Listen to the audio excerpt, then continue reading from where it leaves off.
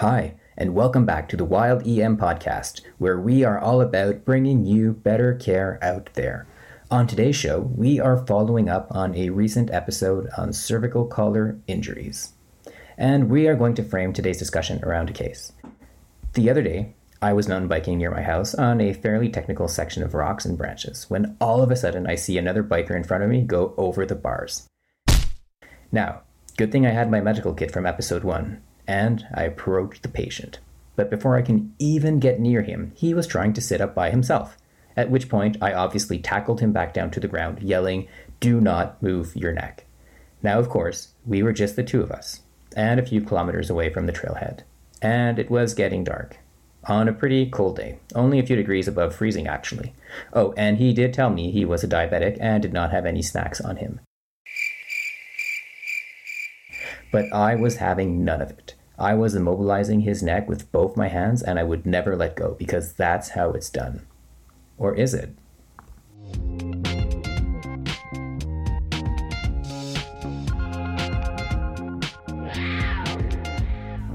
Now, most patients who present to the emergency department after trauma do not have a spine injury, and of those who do, rarely does this injury involve the spinal cord.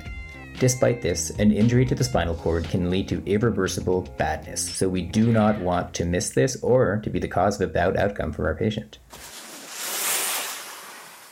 So here's how we are going to approach the topic on cervical spine injuries today.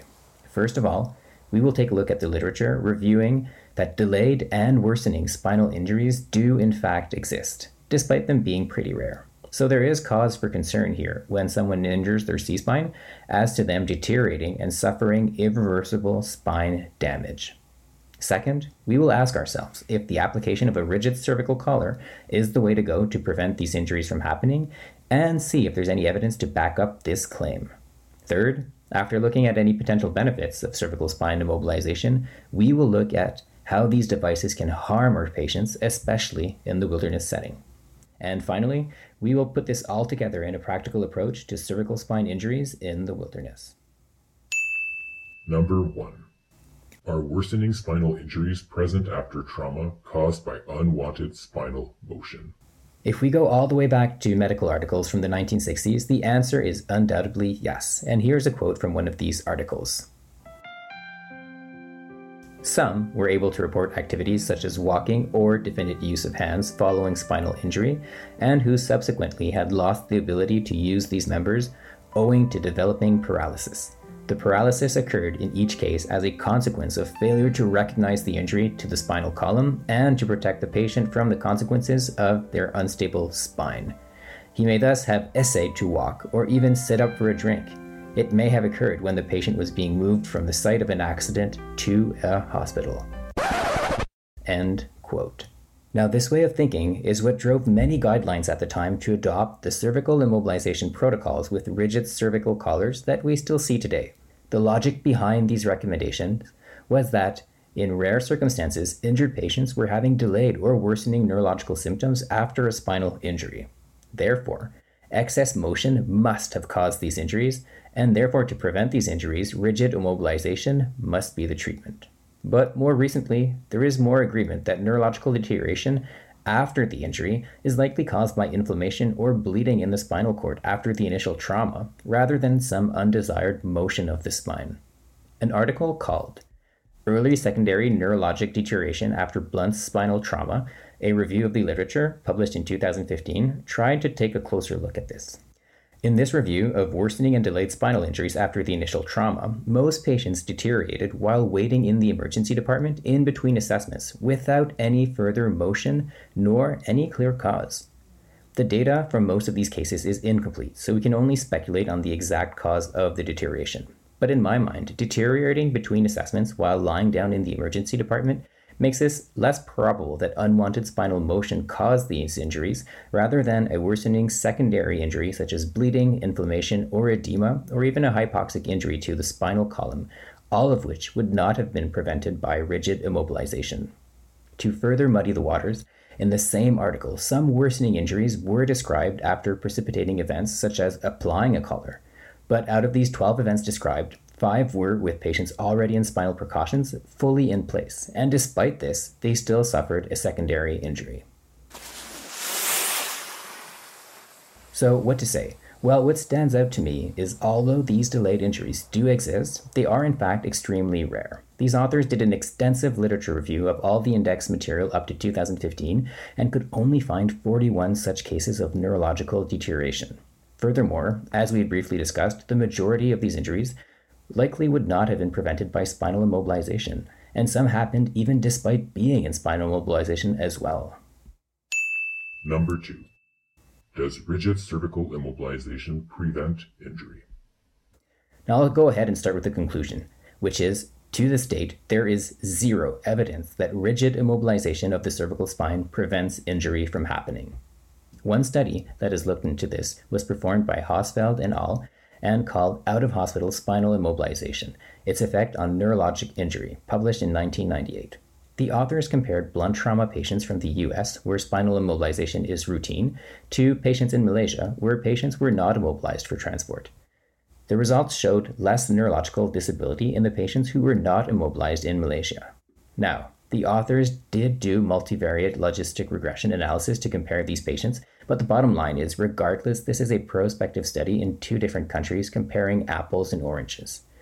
Now, this is obviously not good data to convince us that cervical spine immobilization is useless. Now, knowing though that no data exists to confirm that cervical spinal immobilization leads to better patient outcomes, some research has set out to demonstrate that cervical collars restrict cervical motion.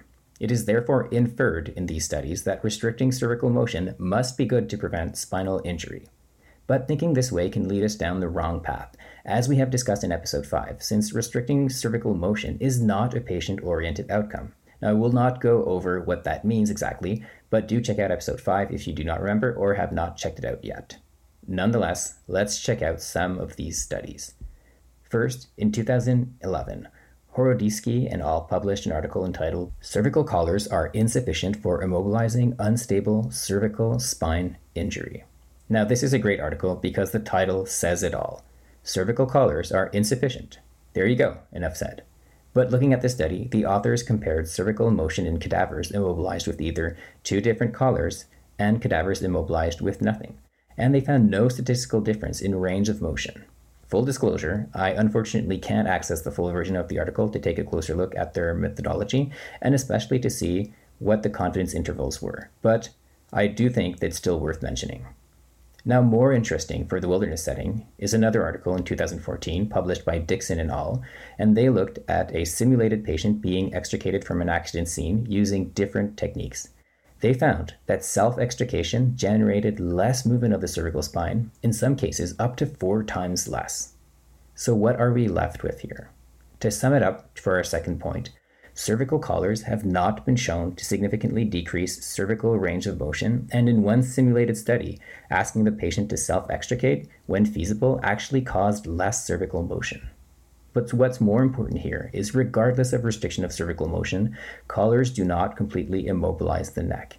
So even if you believe that restricting cervical motion is a good idea to protect the spine, which, let me remind you, has not been demonstrated, we don't even know that cervical collars can do a good job of restricting the neck enough to prevent said injuries. Number 3. Harms of cervical collars. If the evidence I've presented so far has been far from the definitive, when looking at the benefits of C-spine immobilization, this is not the case when we are looking at their negative side effects. First of all, rigid cervical collars make airway interventions much more difficult. They definitely make intubation more difficult, which most of the time is more of a concern in the hospital.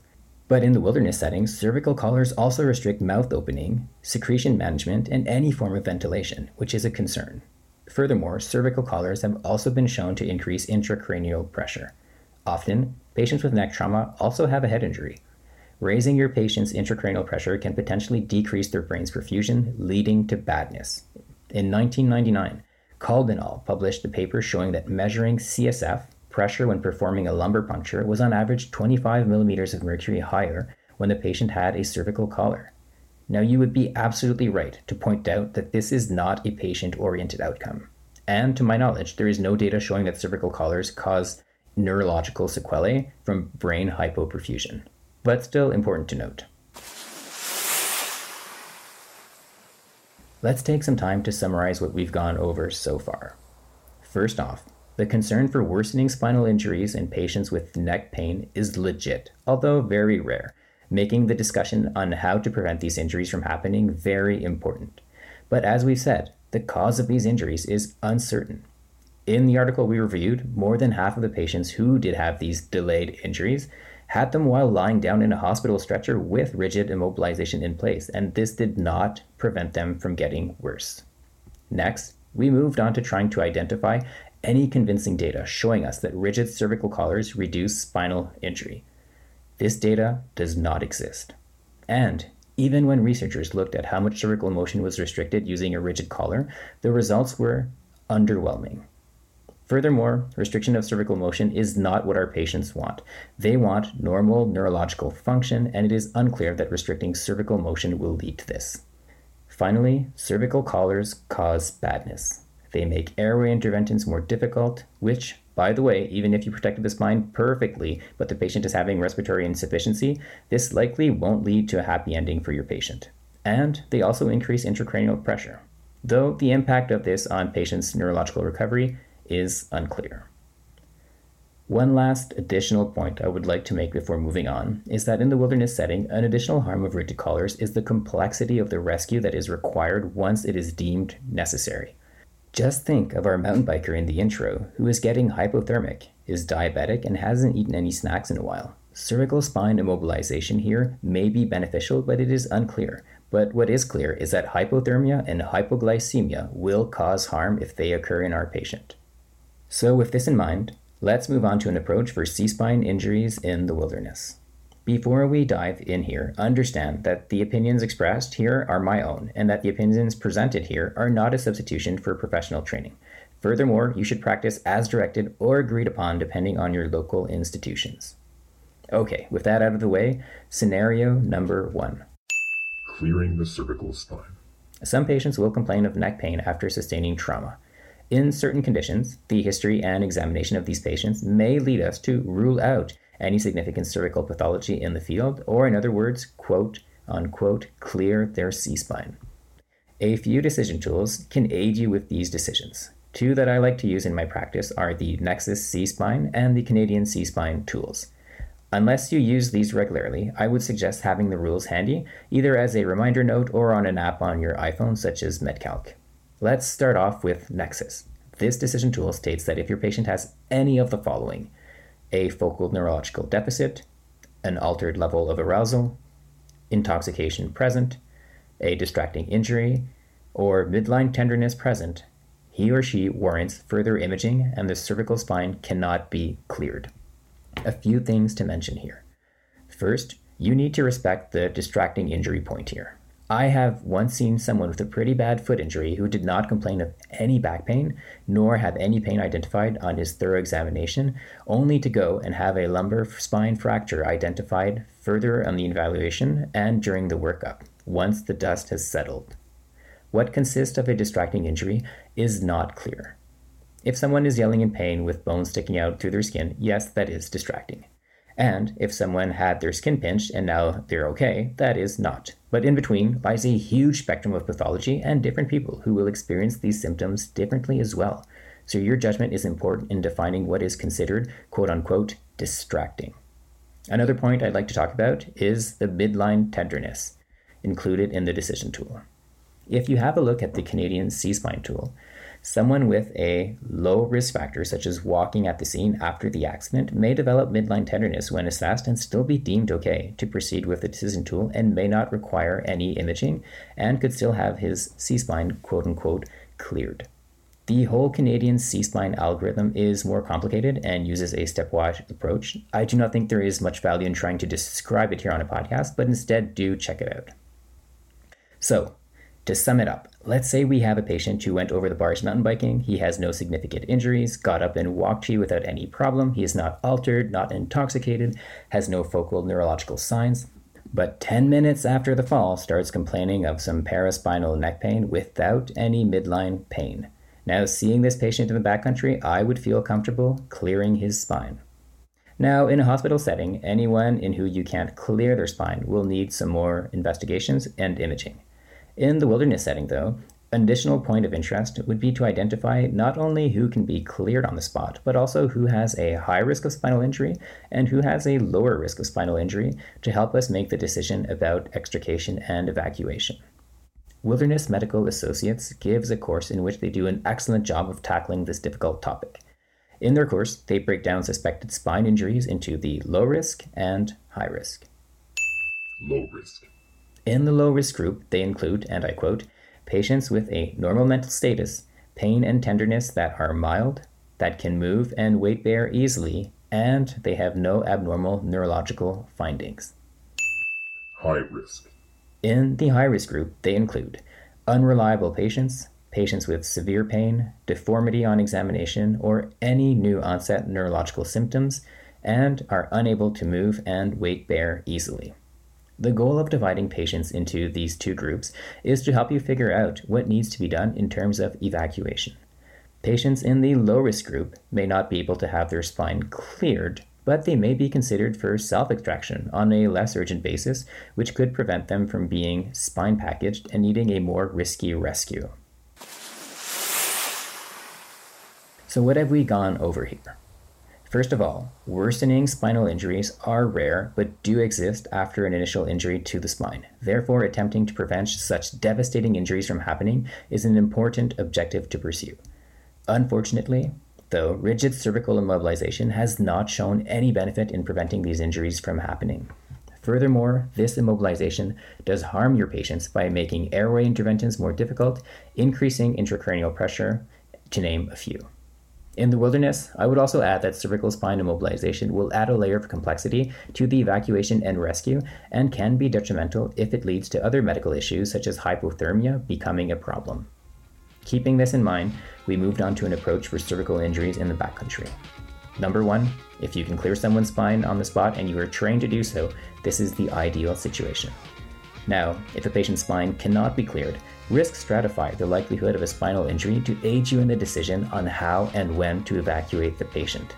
Other circumstances, such as your location, proximity of care, the weather, and other factors will need to be considered to make this decision. Ultimately, remember that there is no evidence showing benefit to rigid C-spine collars. That being said, absence of proof is not proof of absence of any benefit of these collars, and C-spine collars are considered the standard of care now in many institutions. Okay, so there you go. That's it for today's episode. Thanks for tuning in, and remember to keep your crampons in the ice.